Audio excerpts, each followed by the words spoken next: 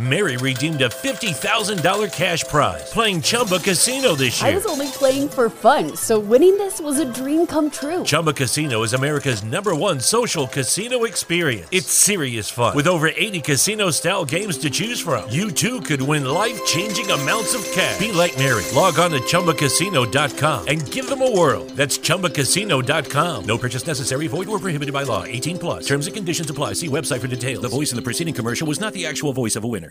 Drivers, start your engines!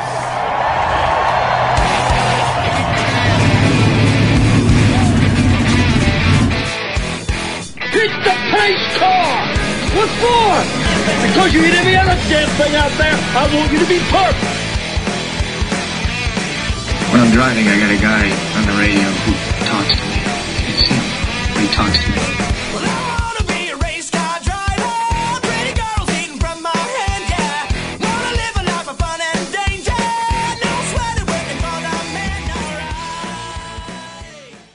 Hey, race fans, welcome to the Hoobazoo Radio Network and welcome to the Drafting the Circuits program.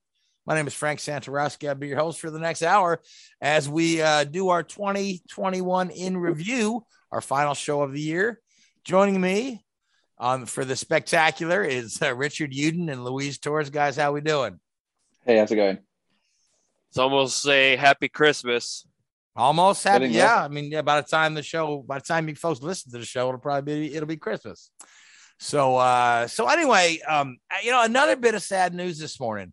When I popped open my news feed and I saw a post from Brad Keselowski saying that he had lost his dad. His dad, of course, Bob Keselowski, who had raced in the ARCA series and actually he won an ARCA championship at one point in time and raced in the truck series. And we've had too many of these this year. And sad for the family and especially around the holidays. It always seems that somebody goes around the holiday and it seems to be especially sad, but our thoughts go out to the Keselowski family. They've that whole family has been big in stock car racing for decades. So but we are thinking about them. But since we are doing our year in review, I guess we could do a little in memoriam, just mention all the folks we've lost this year. And it's a pretty big list with some really big names on there. But, if we start to just think through who we've lost this year, we've lost team owners like Pat Patrick and Frank Williams. We lost Max Mosley, who was the president of the FIA. We've lost journalists like Murray Walker, Robin Miller, Bob Jenkins. We lost a number of drivers, Carlos Reutemann, both Unser brothers, Al and Bobby, as well as Bobby Unser Jr. Johnny Dumfries passed away, Bob Bondurant, Andre Ribeiro, whose claim to fame was he's the first guy to take a Honda engine to victory in an IndyCar race. John West Townley, who died in a bizarre circumstance, as well as Natalie Malliot was another just kind of odd death. She was the director at Spa, and she also ran in the NASCAR Euro Series. We lost Del McCoward, Briggs Cunningham, NASCAR driver Jack Ingram, Eric McClure, Rusty Cruz, T.E. McHale, who was involved with Honda. He wasn't most of the casual fans won't know him, but anybody in the paddock and in the sports knows TE. He was always there at the Honda, always had the best hospitality events in the paddock there. Rob Foote was a marshal, killed a Brands Hatch. Jason Dupasquier, motorcycle racer. Carl Pasterak from the NASCAR Modified Tour. Brian Lear, the crew chief. Kerry Teague. Graham McRae, great driver from the 70s. He lost his battle this year. Dylan Cromwell, NHRA member, then we had family members of folks like Nancy Wood and Bernice Wood, both who were with the Wood Brothers family, passed away this year. Imogene McDuffie, whose husband was J.D. McDuffie. And you'll recall we had Brock Beard on here. He's written a book on J.D. McDuffie's life there. Ramo Stott, another great driver there. And Charlie Glossback, First got to go 200 miles at Talladega. Steve Richards from PRN. Just a lot of folks in the business we've lost this year. Wanted to just take a minute to just remember all of them. This year seems like, I don't know if it is or it isn't, but it seems like it's been tougher than a lot of years. We are reaching a point where a lot of people from a certain era are getting a certain age. When you see some of these, big names just suddenly not with us anymore, you realize that, time marches on and stops for no one. So, no, nope. Most certainly, for sure. And also on the top of that, Danny Earnhardt, who was Dale Sr.'s brother, who's also been heavily involved with JRM over a number of years. That's another one. But yeah, it's been a tough year in the racing world. Even on my end, we lost a couple classmates, two of them, and of course Richard with Frank, who worked with him over the years as well. So it's kind of hit home for a lot of us personally. And certainly we lost our own colleague at Drafting the Circuits. Gray Warren passed away this year. That's hit us certainly closest to home. We all knew and loved Gray and enjoyed working with the man. So, again, just a tough year. But so let's talk about the year in racing. Let's get us onto a happier subject. And 2021 certainly offered a happier look at racing than 2020 did.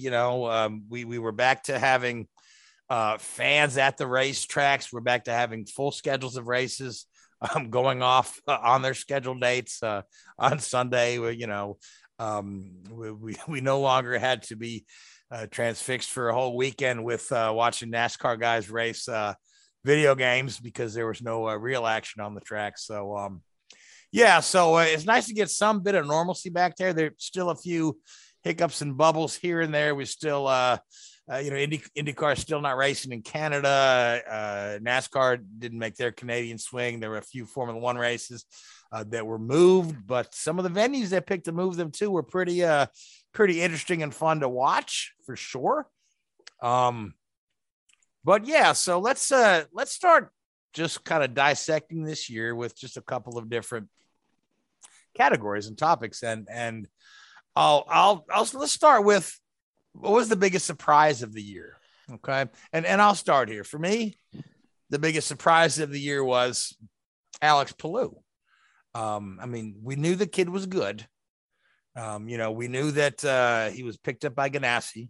But we also know that, Ganassi is largely built around Scott Dixon. And since Dario left that team, Dixon's been the only one on that team to actually contend for a championship. And here, Alex Palou, second year in the series, out of the box, wins the championship in fine form too. The kid barely put a wheel wrong all year long.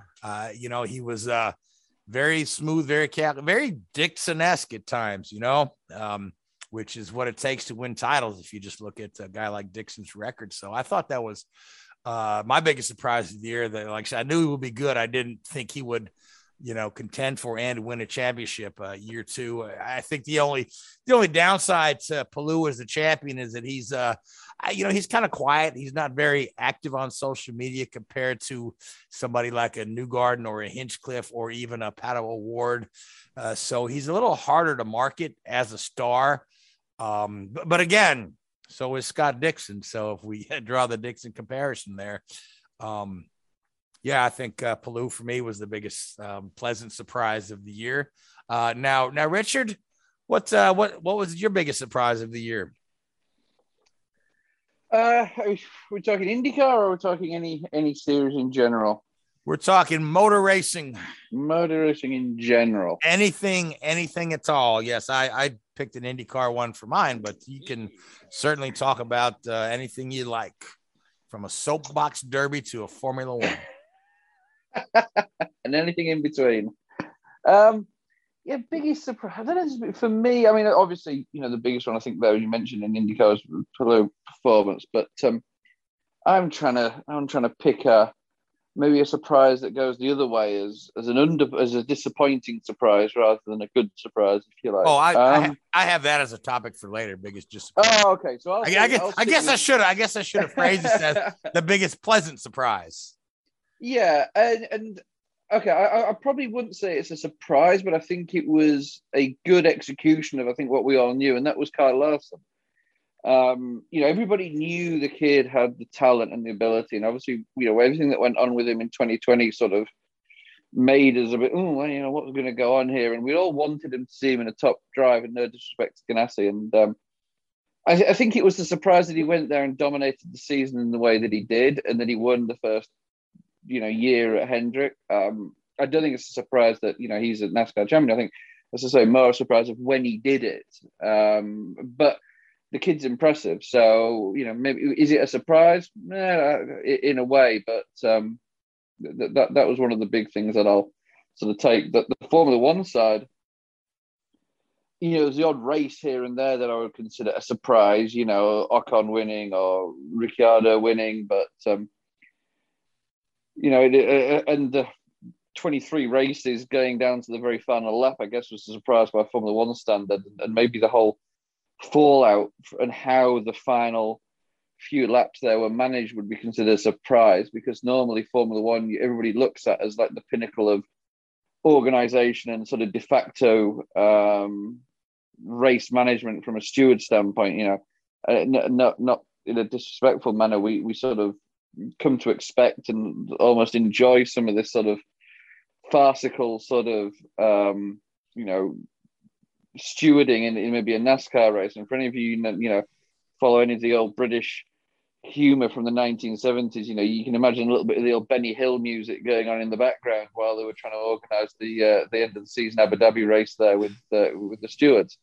But are they surprises? I don't know, but certainly points of interest and note anyway.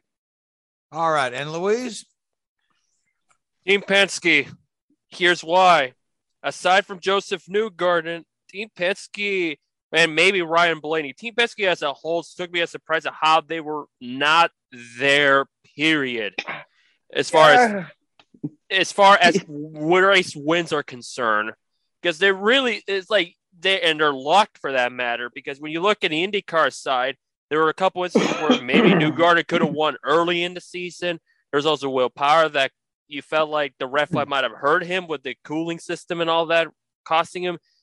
And he just was not there. Pagenaud was a huge disappointment. And it would surprise me how Scott McLaughlin struggled a bit to where when Roman Grosjean was competing, Grosjean outperformed him all around the board in a car that you don't really expect. In the eyes of many people, don't expect him to be competitive. For me, obviously, we know a coin car can do good depending on who's in behind the wheel. We've seen that for years with Bourdais. We even saw a little bit of Ferrucci. And who knows, we'll see the same thing with Takuma Sato in 2022. And then on the NASCAR end, Blaney finally got the multiple wins under his belt. But for Keselowski and Logano, to only get single wins, if I recall, that's a surprise because they've usually been there competitively winning multiple races or be out front. This year, they weren't really quite there compared to previous seasons. So that took me by surprise. All right. So you obviously misunderstood the question about the biggest pleasant No, surprise. that's I'm combining the surprise together. I got one that is more disappointing than Team Penske. Oh, okay. You got okay. So let's move on to more happy stuff other than Team Penske's woes. Not like Rogers hurting.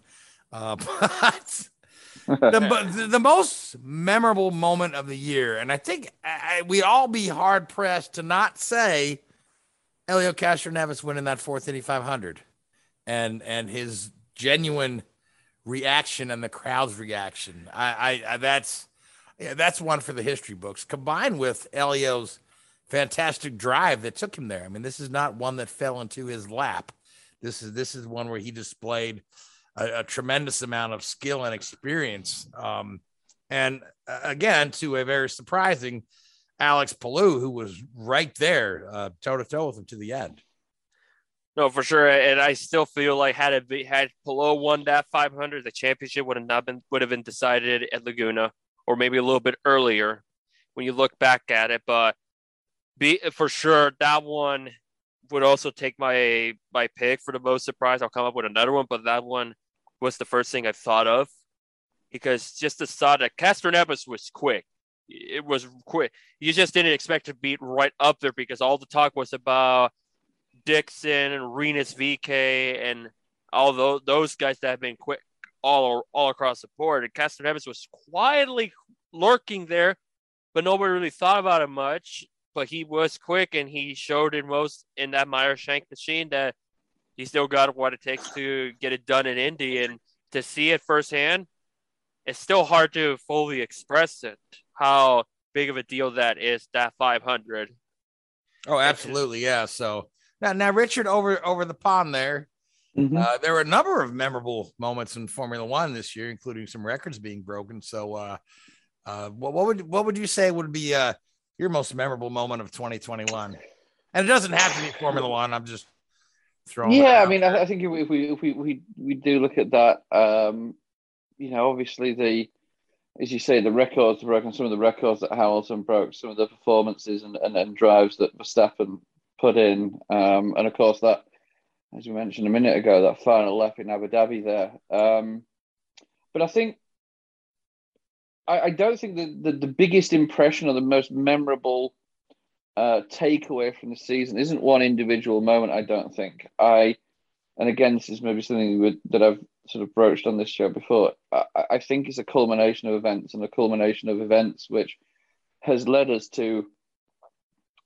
Mary redeemed a $50,000 cash prize playing Chumba Casino this year. I was only playing for fun, so winning this was a dream come true. Chumba Casino is America's #1 social casino experience. It's serious fun. With over 80 casino-style games to choose from, you too could win life-changing amounts of cash. Be like Mary. Log on to ChumbaCasino.com and give them a whirl. That's ChumbaCasino.com. No purchase necessary. Void or prohibited by law. 18 plus. Terms and conditions apply. See website for details. The voice in the preceding commercial was not the actual voice of a winner. A legendary season that's had two drivers at the top of their game, pushing each other to unbelievable heights of performance that probably neither of them ever thought they could get to. And I don't think they'd have got to if they didn't have their appropriate rivals out there to push them. So I think the most memorable thing from the whole season is that gain of performance and that gain of level that two very, very, very competent teammates in Sergio Perez and Valtteri Bottas have been nowhere near obtaining those levels. And that for me has been the most memorable thing, seeing those two guys week in, week out just destroy the competition and push each other further and further. Yeah, I knew you were going to say that because we've been talking about that all year, that we're in the midst of watching one of the most fantastic seasons ever. And it's certainly, again, like I say, even with the records being broken, it's one for the record books, just as far as, phenomenal. The level of competition. Phenomenal. Yeah. So now let's talk about some of these other, the good news, bad news stuff. What the biggest upset, sports, we like to talk about a big upset. So Louise, I'll let you lead off this one. I don't want to start all of them, but the biggest upset of the year is honestly a toss-up of 3 for me. Of course, Michael McDowell winning the Daytona 500 it was a big upset in the sense that front row had been good on point tracks. They just at times don't get the result how they do on the track. And McDowell being one of those prime examples, for him to get it done, put himself in the excellent position, obviously when Penske imploded in that final lap with Logano and Keselowski opened the door for McDowell. That to me was a huge upset still, because it's just how long of a journeyman McDowell has been from starting parks, even before starting parks, Star Mazda and all that, Pro Mazda, and then go to Star Park Purgatory to now being a 10-year veteran to the series, and finally got the win that I felt like he's been in the mix every now and then. The second one is Esteban Ocon and Alpine at Hungary. I was never expecting Alpine to be a contender for wins or let alone podiums this season. For Ocon get that win, it kind of boosted the confidence and morale of that team they kind of carried into the second half of the season with Alonso with the podium at Qatar, to even Ocon being just about a second away from getting a podium at Jeddah.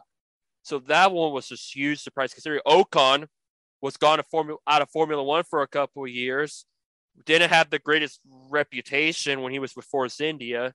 So for him to get it done, that took me by a huge surprise.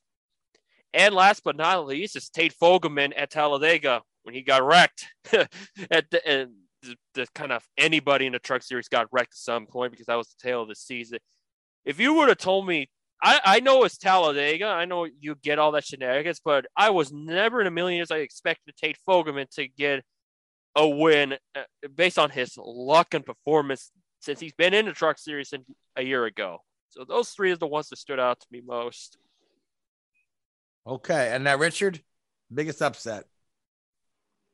Formula One wasn't really an upset, you can look at a couple of those races, but the biggest upset, and I'm going to put an event down, a moment rather than an actual race. The biggest upset was the restart with 2 laps to go at Azerbaijan, when Hamilton screwed up that restart and went straight on at turn 1.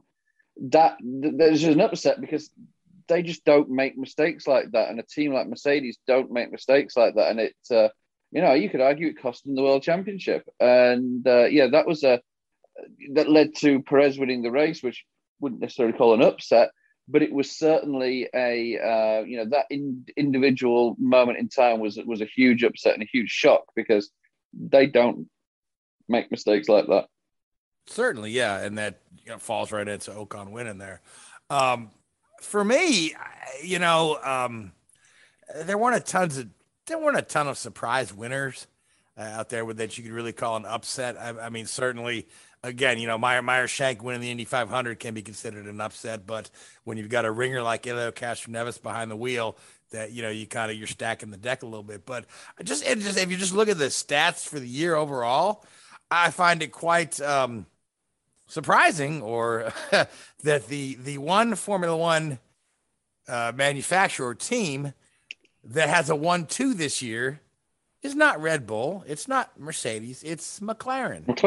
McLaren has the only 1-2 on the season, which I think that's that's pretty incredible, right there, that we didn't see the Red Bull fellas or the Mercedes fellas finish 1-2 on the podium at all. Yep. Yeah, to think McLaren were the only ones to do that. I know, right? And that's and McLaren has just been improving, and I'm looking forward to see what they've got next year. I really am. So, but let's talk about the biggest debacle or the biggest disaster.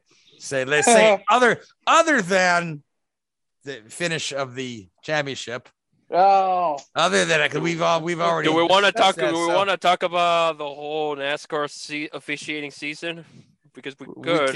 We can. I was thinking more like a specific event, like like Spa would be one. Oh, yeah, certainly, but get money back. Yeah, but for me, the Cup cars at the Brickyard. Yeah, that was a mess. That was a mess. I mean. I'm not counting. I still stand it's the worst race of the year. I don't count Spa. That was. I don't count that as a race. Yeah, but I mean the Cup guys at the Brickyard made the Indy cars at Nashville look like geniuses. You know what I mean? I've got one. That was a mess. So go ahead, Richard. I've got one. The Cup cars at Bristol on the dirt. Oh yeah. I mean, I don't want to talk. It was just a complete farce. It was DOA. First off, you don't have a choose rule where dirt racing, like a choose rule is a common staple around a dirt racing. It's not that hard to put a cone tight on a bull rope and pull it out once the decision was made of where they're going to restart. It's not that difficult. That was the first red flag in my book. But continue. Yeah, I mean, I just think. Look, I don't have a problem with the Cup Series dirt racing. It's great. I think it can be entertaining. I think it can be, everything that they want it to be. But go to a goddamn dirt track. Don't go to a don't put a round peg in a square hole, which is basically what they were trying to do. They were trying to go, well, shit, nobody turns up and watches the Bristol races anymore. After it used to be the one sellout of the season or twice a season, nobody goes to watch these things. So what are we going to do? Pour so many tons of mud on the damn thing and expect it to be a spectacle. And it was a spectacle, but for the wrong reason. No, I just think that they completely lost what they were trying to do. Still can't get over the truck race. They tried to get going, but one lap in, everybody's windshield was caked with so much mud, nobody could see where they were going. That was like a quarter of the field. That was a heat race. Yeah, and that was the mess. Yes, again, to your point. But what are we doing now? Now we're going to build a track inside a football stadium. So again, we'll see how that goes. Yeah, one is pavement, it is another being dirt. Yeah, I mean, build a proper dirt track, and it'd be great, and have the proper facilities, the proper setup, and I think it'd be fantastic. But don't they just that wasn't a smart move in my book. That was unfortunately, dare I say, typical NASCAR trying to. You did give me an idea for as far as the most disappointing thing. I was going to mention one thing, but now that you brought up something out of my memory bank, I got one better. Okay, so do you want to wait till we get to the topic of biggest disappointment, or do you just want to? I don't know. I thought we were talking about it right now. No, we're talking about the biggest debacle. Oh, debacle. Yeah. Okay, then let me talk. Okay, debacle. This is more of a debacle. Jeez. How about it? Anyways, go for it. Debacle. Truck Series season. Bad. I don't know how in the world. I know it's it's like the third division in NASCAR. I get that. I don't know if it's the lack of practice. Some people say it's the lack of practice. Some people say no, the lack of practice hasn't been the issue. Oh, it's the race surface. Oh, it's the circuit and all that. No, this is the whole season, and I point to Knoxville in the Truck Series. Good grief! How do you stink up the joint towards the very end? How do you fall flat on your face in that one? You did find an Eldora. I get it. Eldora's a different track than Knoxville, but how do you fall blue to the face at the very end of the Knoxville race? The final, 10 laps lasted like 2.5 hours to me. And it's like, I think it goes down to the drivers. It's like back in the Truck Series, especially in the Pinnacle, you had veteran drivers, established drivers from the West Coast as well, that knew their common ground. I think it boils down to a generational thing to where you have a lot of kids that just tear up race cars with no consequences. And those veteran drivers. You got a lot of very young drivers in a Truck Series. Yeah, you got a lot of just little kids out there. Yeah, you don't have what you had in the 2000s, where you have former Cup guys that are now in their 40s setting the tone. When you had your Ron Hornaday, Jack Sprague, Todd Bodine, who's going to run a few races next year as we speak. Is that the purpose of the Truck Series, though? Is it the purpose to, you want those? That's if you look at NASCAR and the ladder at NASCAR, if you want to get into the Cup Series, your traditional progression will be ARCA, then Truck, then Xfinity, then Cup. No, for sure. Do you want, half a dozen 45-year-old guys running around, maybe competing, maybe not?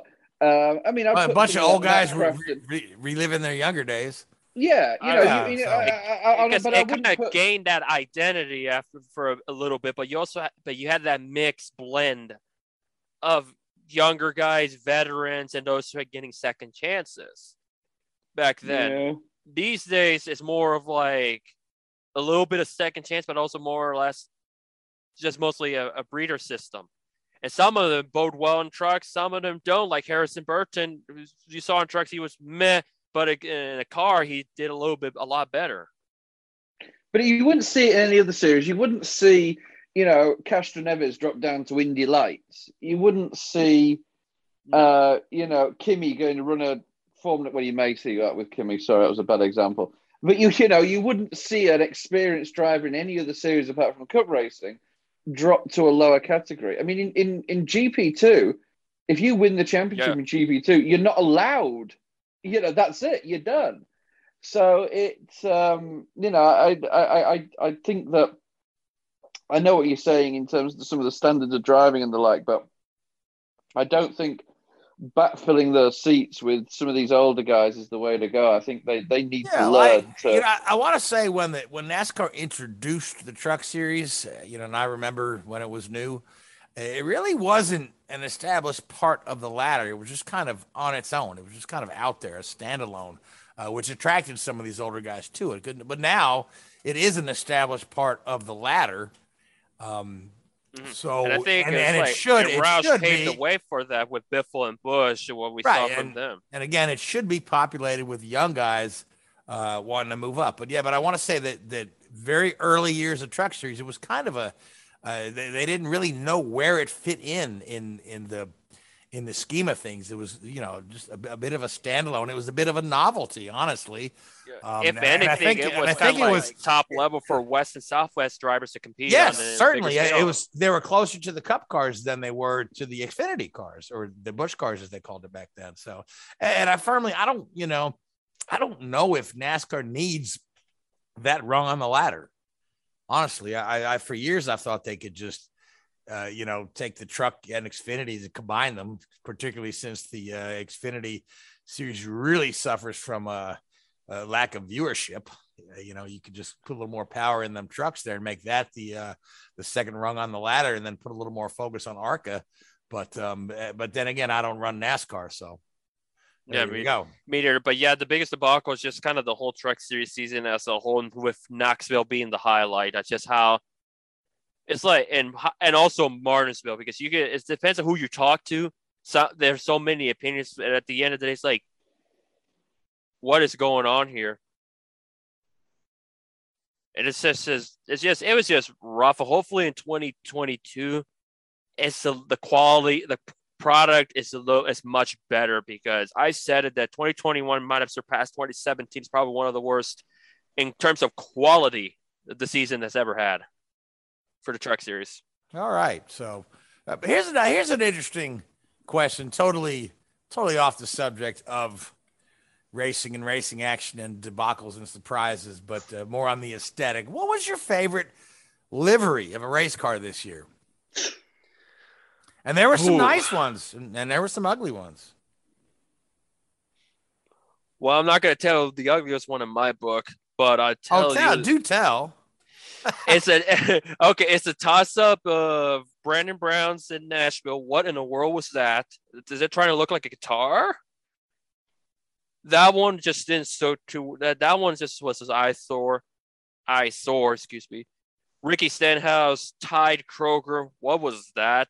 That's not a Tide, right? That's just a hybrid of just JTG Daugherty's paint schemes just being so bad. It's like they could be good, but they're just so bad around the board that it's making it difficult.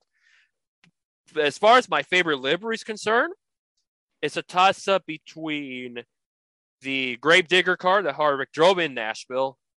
Mary redeemed a $50,000 cash prize playing Chumba Casino this year. I was only playing for fun, so winning this was a dream come true. Chumba Casino is America's #1 social casino experience. It's serious fun. With over 80 casino-style games to choose from, you too could win life-changing amounts of cash. Be like Mary. Log on to ChumbaCasino.com and give them a whirl. That's ChumbaCasino.com. No purchase necessary. Void where prohibited by law. 18+. Terms and conditions apply. See website for details. The voice in the preceding commercial was not the actual voice of a winner.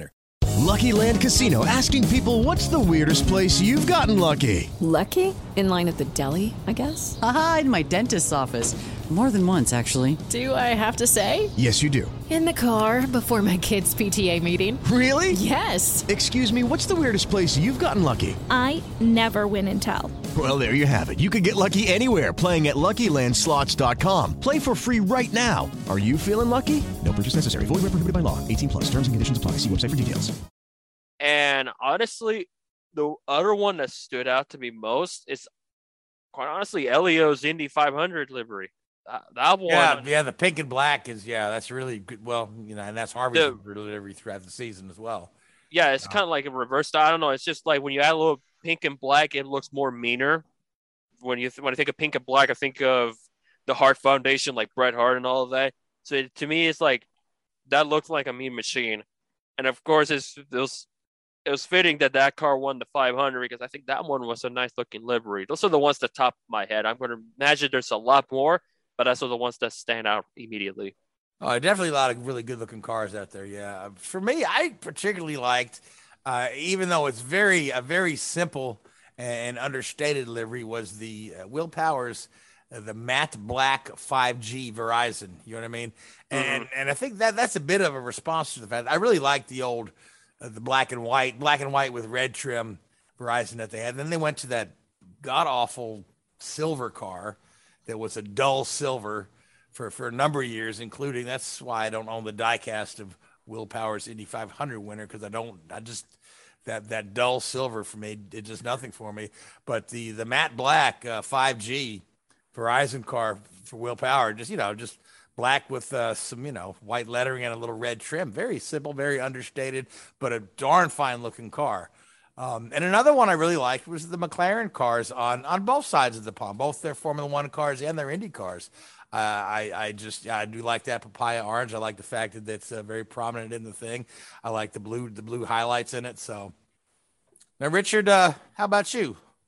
Well, I've got two from the Formula One season, and of course, the McLaren livery, as you mentioned, is it's a pretty stunning livery. But I wanted to pick their one-off livery that they ran at Monaco, with the sort of classic Gulf, light blue and papaya orange highlights to it. I thought that was a hark back to the sort of days of the Le Mans 1970s, 60s and 70s Le Mans car. Looked stunning, that livery. And the other one was the special livery that Red Bull ran for Honda. The all white car looked fantastic. That was really good, especially for Red Bull. Red Bull is purely a marketing livery, and you're never going to see it change too much. It looks like white. Yeah, it looks like a can of Red Bull. Pretty much, yeah. I mean, you look at a Red Bull from when they first came in the mid 2000s there to the car you see today. It's pretty much the same livery, but that white, like that. I think they did a really, really good job with that. And as I said, that McLaren there was pretty nice as well. Absolutely. All right, so now, Luis, are you ready for your biggest disappointments now? Yeah, let's go. Or have you run out of stuff you're disappointed about since you've been? Oh, come on. I said the boss. You didn't give me another option to say the memorable moment. You just stuck with the Elio one, which I do agree, which I don't have no problem with. But you just gave me that brief explanation as my memorable moment. But that's fine. That's fine. The most disappointed, honestly, from a genuine perspective, is Harrison Burton.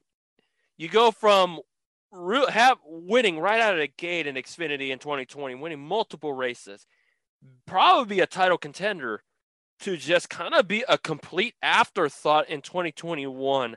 That genuinely surprised me, more so that he's going to the Cup Series next season, go after having not so good year. He was in the playoffs. He had some good finishes, but never really, honestly, in the mix for wins. Never was. Was genuinely surprised me, because Harrison is a highly touted driver. I still stand that he and Todd Gilliland are the two regional drivers in the recent years that I view in high regard. Harrison being the East, and obviously Todd out West. And both of them are going to be Cup rookies in 2022, but I'd expect Harrison to be a title favorite in 2021, but he wasn't really in that picture at all. Yeah, what do you think? It was a bit of a sophomore jinx. If I'm hoping that's the case, but we won't know since he's going to Cup. So much so that his teammate, who's no longer his teammate anyway, won the championship in the finale, in Daniel Hemrick. And Hemrick had more shots of winning than Harrison. No discredit to Daniel. He's also a heavily touted driver, but when you look at the bigger picture, you expect Harrison to be more of a guy who wins races rather than Daniel, because it's just how he's never won on a national level or a NASCAR sanctioned event in ages. That to me was the biggest disappointment. Another one is Jack Harvey. I thought he'd be going for more podiums and maybe get a win under his belt. He really wasn't much in the mix. It's just unfortunate, and I'm really hoping going from Meyershank to Rahal, maybe it'll reunite something. It'll be curious to see how he does at Rahal, but he was another one that took me by surprise.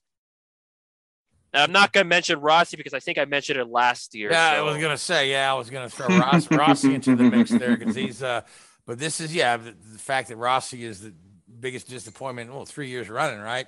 So, I mean. Yeah, it starts to become a norm rather than a disappointment, doesn't it? Makes you wonder if the problem is him or the team, So, yeah. Because I see Colton Herta winning races. Anyway, so Richard, for you, what was it? Disappointment for you? I think there's been two things that have really stood out, and unfortunately, and they sort of transcend the sporting world into society. Really, the reaction from the whole Brandon Brown winning Talladega and that whole outcome of that with the sort of chants and the memes, and I mean, it's become a whole industry in itself now. Oh yeah, there was a lot of those in Phoenix. Yeah, and Brandon Brown actually gave an interview, or he started to give some interviews talking about that and how it's affected him on a personal level. And people forget that, I've got friends who, mention this sort of phrase, this catchphrase, if you like. And I said to them, well, do you know who this Brandon kid is? They don't have a clue. Yeah, people don't have a clue. They just think 99% of people do not have a clue who it is or how it's affected this kid and what it's doing to his career prospects. Admittedly not a top level driver. But, well, admittedly though, this win for him, right, should be his shining moment in the sun, Yeah, because of a series of largely unrelated to, him winning the race has kind of thrust his name into the spotlight, and most people don't even know who the hell he is, like you said. No, and I think that's really, really disappointing. And it's just, I mean, that is what it is. And the other one on a sort of similar note is, has come out in the media today with a statement, the backlash that Nicholas Latifi has received from the incidents around Abu Dhabi. His accident or his spin and subsequent wreck there brought out the safety car, which ultimately decided the 2021 World Championship. But some of the reactions on social media and the like, and has been totally uncalled for. And he even said in his press release today, he deliberately turned. As soon as the checkered flag dropped, he knew what was coming, and that's pretty sad in itself. That he knows that this is what's going to happen. We all like, and one of the great things about social media is that we can, we see the humanistic side of the drivers in some instances, and people can interact, or like to think they're interacting with the drivers, and they have this relationship with the driver because they like to tweet or whatever. It's all silly, really. But it is another level of access which we don't normally get in Formula One, and now, but of course, it does make these guys susceptible to this sort of like online abuse, which is totally uncalled for and totally just so disappointing that sport, which is supposed to be a break from normal life and the bullying and the narcissistic behavior and the politics that we see week in, week out, and it's just been dragged straight into the mainstream media is just it's so disappointing. So disappointing. Yeah, I definitely agree with you there. Yeah, especially poor Brandon Brown. I mean, that kid didn't do anything to have his name associated with that. So I mean, it's an absolute shame as well. And not just that, it's just there was so much stuff going on, not just with Brandon Brown. I still ponder whether or not I should feel bad for Kelly Stabis as well, who got with the whole deal, because TB, with TB, sometimes you hear one thing, sometimes you hear the other, but it gets so complicated because they don't know what they're going through in the sense of what they're hearing over the headset. And also, it's just so much stuff going on. But we don't know how it's impacted Stav at this point yet. We know with Brandon how that's affected him, because it's like you said, it's supposed to be a monumental moment for the family-led team that operates in two different shops, one in North Carolina and one in Virginia. So they put a lot of money into that team, and now it's affected him to where some companies may not want anything to be involved with him, which is an absolute shame. Because Brandon has been one of those underdog drivers that has been quietly good. Made a playoffs last year as well, and that in itself meant a whole lot to him. So we'll see how 2022 is going to shape up for him. You'll have TJ Majors as a spotter, so we'll see how it goes. Well, but I mean, if there's any consolation, is these things kind of tend to have a rather short life to them until people move on to the next thing that they're we'll see chatting about. Yeah, I think this one's gained. I mean, I must admit, when it all happened, it's a little bit stupid, but I think this has, gained way more traction than I ever expected. And I just walk around some of the stores here in North Carolina, and the number of T-shirts and the number of things, it's like, wow, there were so many of them at Phoenix. Like, oh yeah. Everywhere I look, everywhere I turn, there was a chant, or there was a shirt, and all of that stuff. Yeah. And it's like they're not going to listen to what Steve Phelps said, and they're going to take action for those who ever made those stuff for sale. Hell, I even saw that phrase at my local mall. Yeah. Oh, it's everywhere. Everywhere. It's gone to that point. Yep. Yep. All right. Well, it does. Anyway, moving on. Anyway. For a couple things I was disappointed with this year. I was very disappointed that the Nashville IndyCar race didn't go better. I understand that the event was great. The crowds were great. The crowd was enthusiastic. And the race has been renewed. It's going to be back on there next year. All the event sponsors are back in for next year. But I'm just disappointed for those fans that to a lot of folks, this will be their first exposure to IndyCar racing, and that is what they had to see, and a lot of the issues were just with the overall design and the layout of the track, and the place where they chose to have restarts was not, a wise decision. In my eyes, we should have had the restarts back on that long straightaway going towards the bridge. But, it's behind us now. It is what it is. But I'm very disappointed that was an opportunity to capture a ton of new fans. Nashville is a growing city. It's one of the bigger markets. It's a big sports market too. They've done well with their football and the hockey team they have down there, the Predators.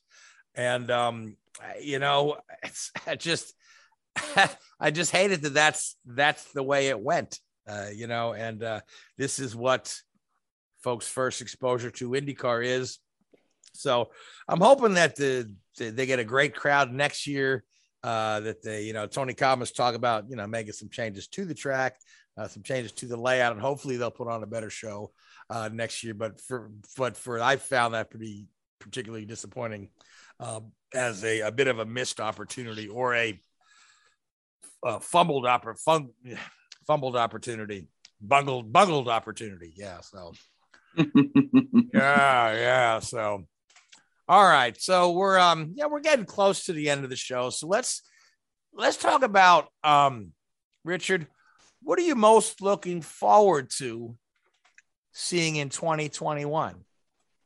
Oh, 2022, you mean? 2021. Yes, 2022. Yeah. I'm sorry. Yeah. 2022. Yeah. I feel like I lost a year. Boy. I lost a year somewhere. Yeah, haven't we all? Well, there's so many interesting storylines that could potentially come in the next next year or so, and the two big ones I think from my mentality on an engineering standpoint is going to be the new aero packages and regulations that we've seen in Formula One. Going for a more ground effect style car, and the next gen car in the Cup Series.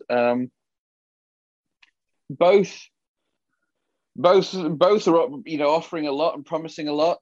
Whether they both deliver, who knows? But it's going to be fascinating to see the teams get to grips with that. And having talked to a few guys, especially on the NASCAR side, of how these cars are going to be built. I mean, it really, talking to one of the guys, in theory, you can now have a cup team of 2 mechanics. That's it. You buy a box of bits and box of parts and a few wrenches and what have you, and 2 guys within 3 or 4 days, you can build a car. Phenomenal. It really is. It's phenomenal. Now, of course, that won't be a competitive by any stretch of the imagination, but it really is. Yeah, there's an initial impact that the teams are going to face with the cost, but I think long term this is going to be a really beneficial scope for the teams out there, and I'm fascinated to see what it's going to do on the track. And unfortunately, it's going to be 2 or 3 races at least before we really get an idea, because we've got this dog and pony show over in the Coliseum, which is, you might as well give them those little cars that 5-year-olds get at Christmas to ride around in. They may have more room than actually a proper stock car on a quarter-mile track or whatever it's going to be. And then I just don't know why they don't. I have severe expectations for that event. They got to be specifically meant for it to be successful and worthwhile.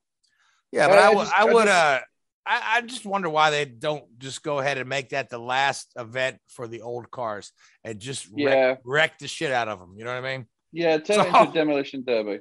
Yeah. Have at it. But yeah, I mean, I just think that's all a little bit. That's going to be a bit silly. Then, of course, you got Daytona, which is whatever. And then I don't even know what the first air quotes real races of 2022 on the Cup schedule. I think it's Fontana after the 500's Fontana, which clashes with St. Pete, which I still have to figure that out. I mean, sorry, that's ridiculous. So you go all the way over to LA for this ridiculous marketing stunt of the Clash or whatever they want to call it. Then you go all the way to Daytona. Then you go all the. I mean, Greta Thunberg must be having a field day with all that. How dare you? Sorry, but no, I think, and then in Formula One, obviously the new package, which is going to be visually very, very different. Obviously not a complete change in how the cars handle as you're going to see in the Cup Series, but certainly a change in the aero package and how these cars generate downforce. So yeah, that's going to be fascinating, and how the teams react, because it has been such a big uptake in resource. Are you going to see the teams like Mercedes and Red Bull that were pushed so hard in 2021, struggle to be up to the pace in 2022? And some of the teams that openly admitted that 2021 was a dud, in terms of car development on a major scale. The McLaren, Ferrari, Alpine, these sort of middle of the pack teams. How are they going to react? Are they going to suddenly take this big leap going into 2022 because they sacrificed 2021, despite winning races in Alpine's and McLaren's case? So yeah, there's going to be those first few months of 2022 on those two levels they're going to be fascinating. All right, and I'll go next. A couple of things I'm really looking forward to in 22. We'll make sure we get the year correct. Would be I'd really like to see how Takuma Sato does with Dale Coyne, and at the same time, I'm really interested to see how Romain Grosjean gets on at Andretti. Andretti seems to be a team in need of some help. Grosjean seems to be, if you look at what he did in the Coyne car, he seems to be a very contributing factor to success there. And, despite their shortcomings the last couple of years, Andretti still has all the pieces in place to make a run at the championship. Look no further than, Colton Herta winning some races last year. So all the elements are in place. And I'm wondering if Romain is the missing piece. And the other thing that I'm really interested to see, because a lot of people are kind of writing this guy off and downplaying it, but I really want to see how Jimmy Johnson performs at the Indianapolis 500. Yeah. There have been a number of guys that have come over that have not been IndyCar guys, right? That have come over and done well at the 500. Look no further than Kurt Busch a couple of years ago. Kurt came over and he represented himself end his series quite well with a great run to, I believe, sixth place and Rookie of the Year honors. But everyone's, writing Jimmy off, saying he won't qualify. He won't. But I mean, Jimmy on an oval in an IndyCar is a whole different game than Jimmy on a road course. And he did improve towards the end of the season. He did, but he was never a great road course guy to begin with. And the learning curve from stock car to an IndyCar is steeper on a road course than it is on an oval. And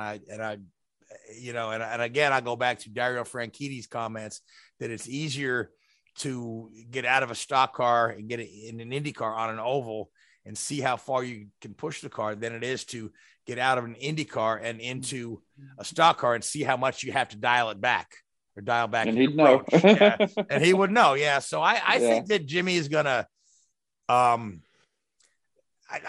don't think he's going to embarrass himself. I'm not going to say he's going to contend for the win or the pole, but I don't believe he's going to embarrass himself.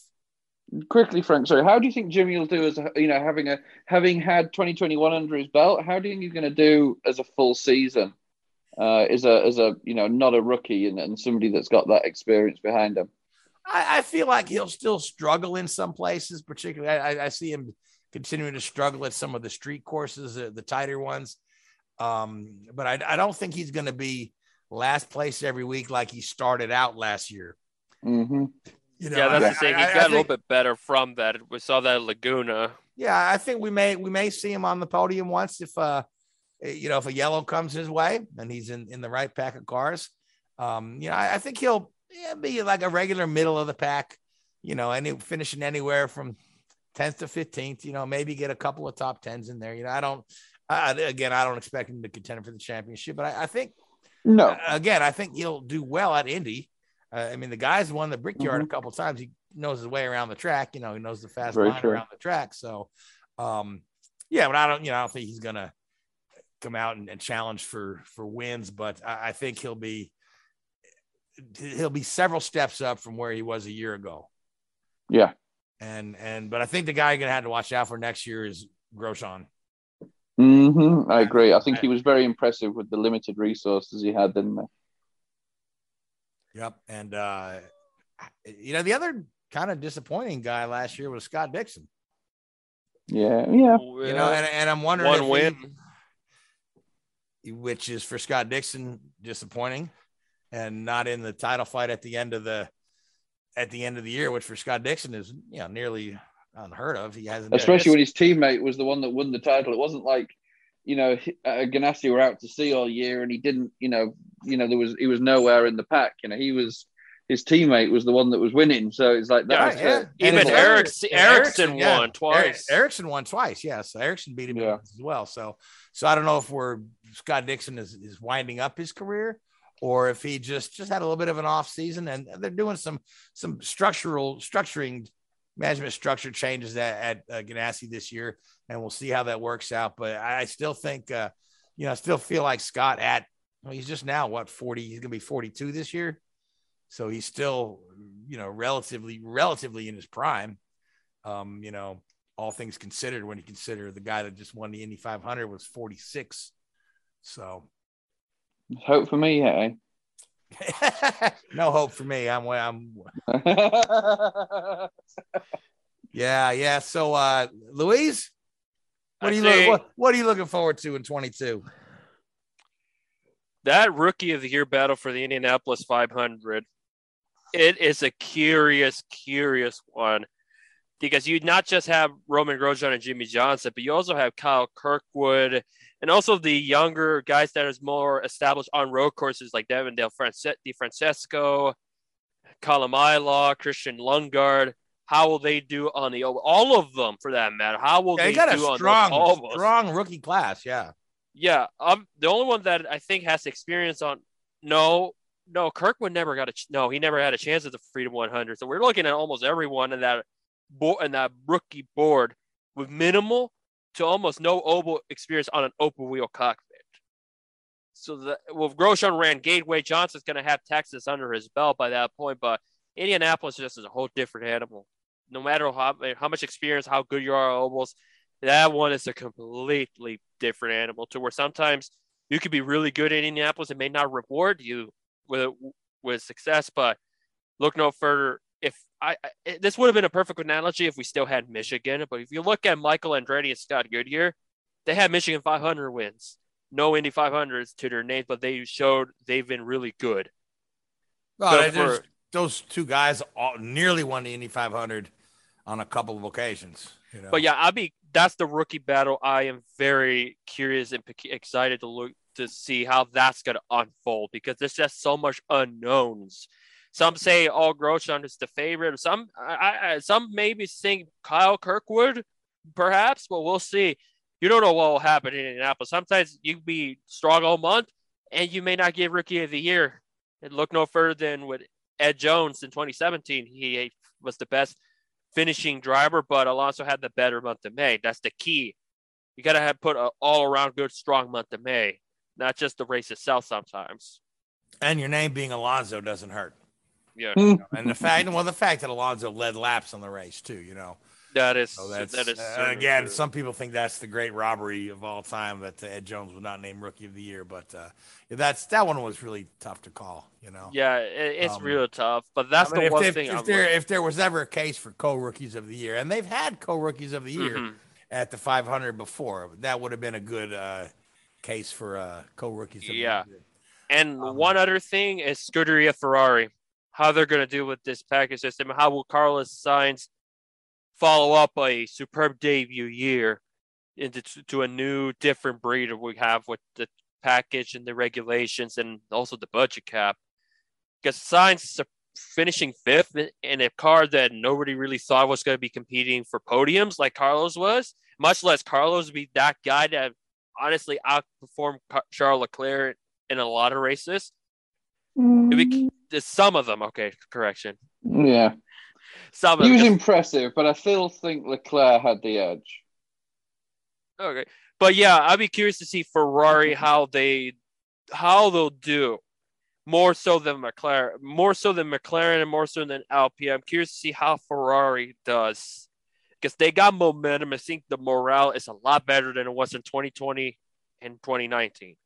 That's a good homage, but we're basically starting on level almost to a degree back to square one to see who will this new all the new stuff benefit more.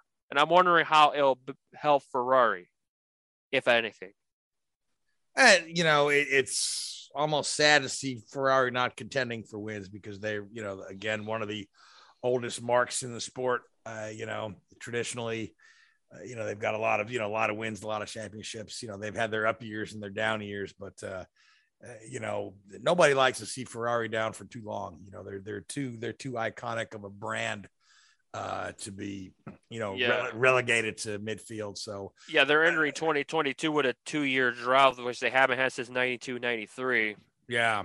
So, all right. Well, we are just about up at the end of the hour, so I'll give both of you a moment for a final thought on 21. Richard, go ahead, Richard. Oh, final thought on 2021. Sheesh. I mean, where do you start? About an hour ago in this show. Just controversy when it comes to the Formula One. It was a real shame, but I think Formula One will come back stronger. I think it will give an opportunity for the rule makers to really sit down and say, look, we need bulletproof rules here that have every set of contingencies as covered and the base is checked, and we move forward from there because. Yeah, we certainly can never have a repeat of what we saw in Abu Dhabi. And it hurts and it's painful and it certainly wasn't good for the sport, but I think we're going to come back stronger from it. All right. And Louise? As much as a crapshoot it was 2021 with a lot of things in F1, NASCAR, IndyCar, I think, as we said at the top, we're in a much better direction than we were in 2020. I think when I look back at it, it was much more optimistic to what's ahead. So it's a different breed we're going to deal with in 2022 all across the board.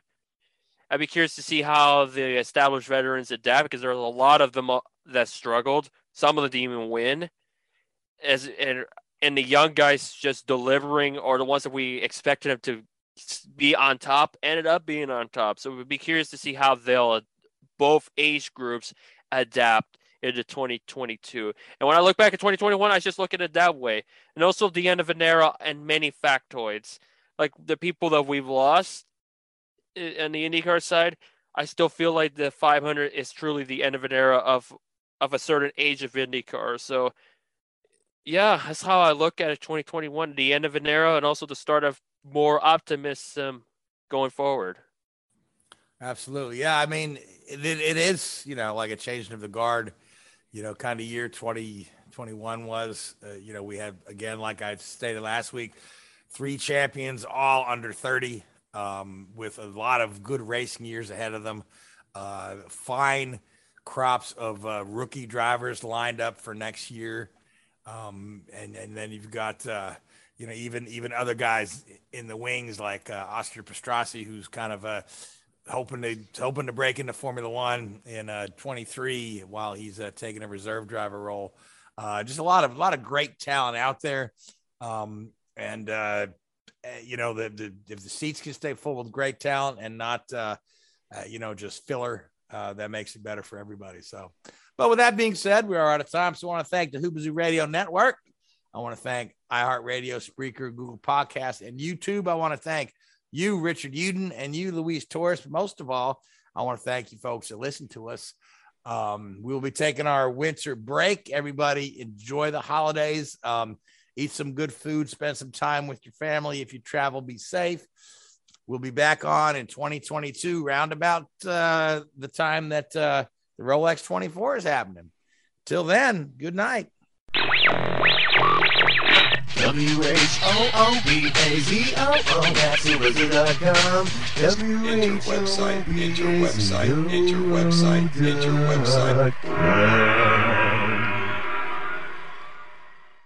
Mary redeemed a $50,000 cash prize playing Chumba Casino this year. I was only playing for fun, so winning this was a dream come true. Chumba Casino is America's #1 social casino experience. It's serious fun. With over 80 casino-style games to choose from, you too could win life-changing amounts of cash. Be like Mary. Log on to ChumbaCasino.com and give them a whirl. That's ChumbaCasino.com. No purchase necessary. Void where prohibited by law. 18+. Terms and conditions apply. See website for details. The voice in the preceding commercial was not the actual voice of a winner.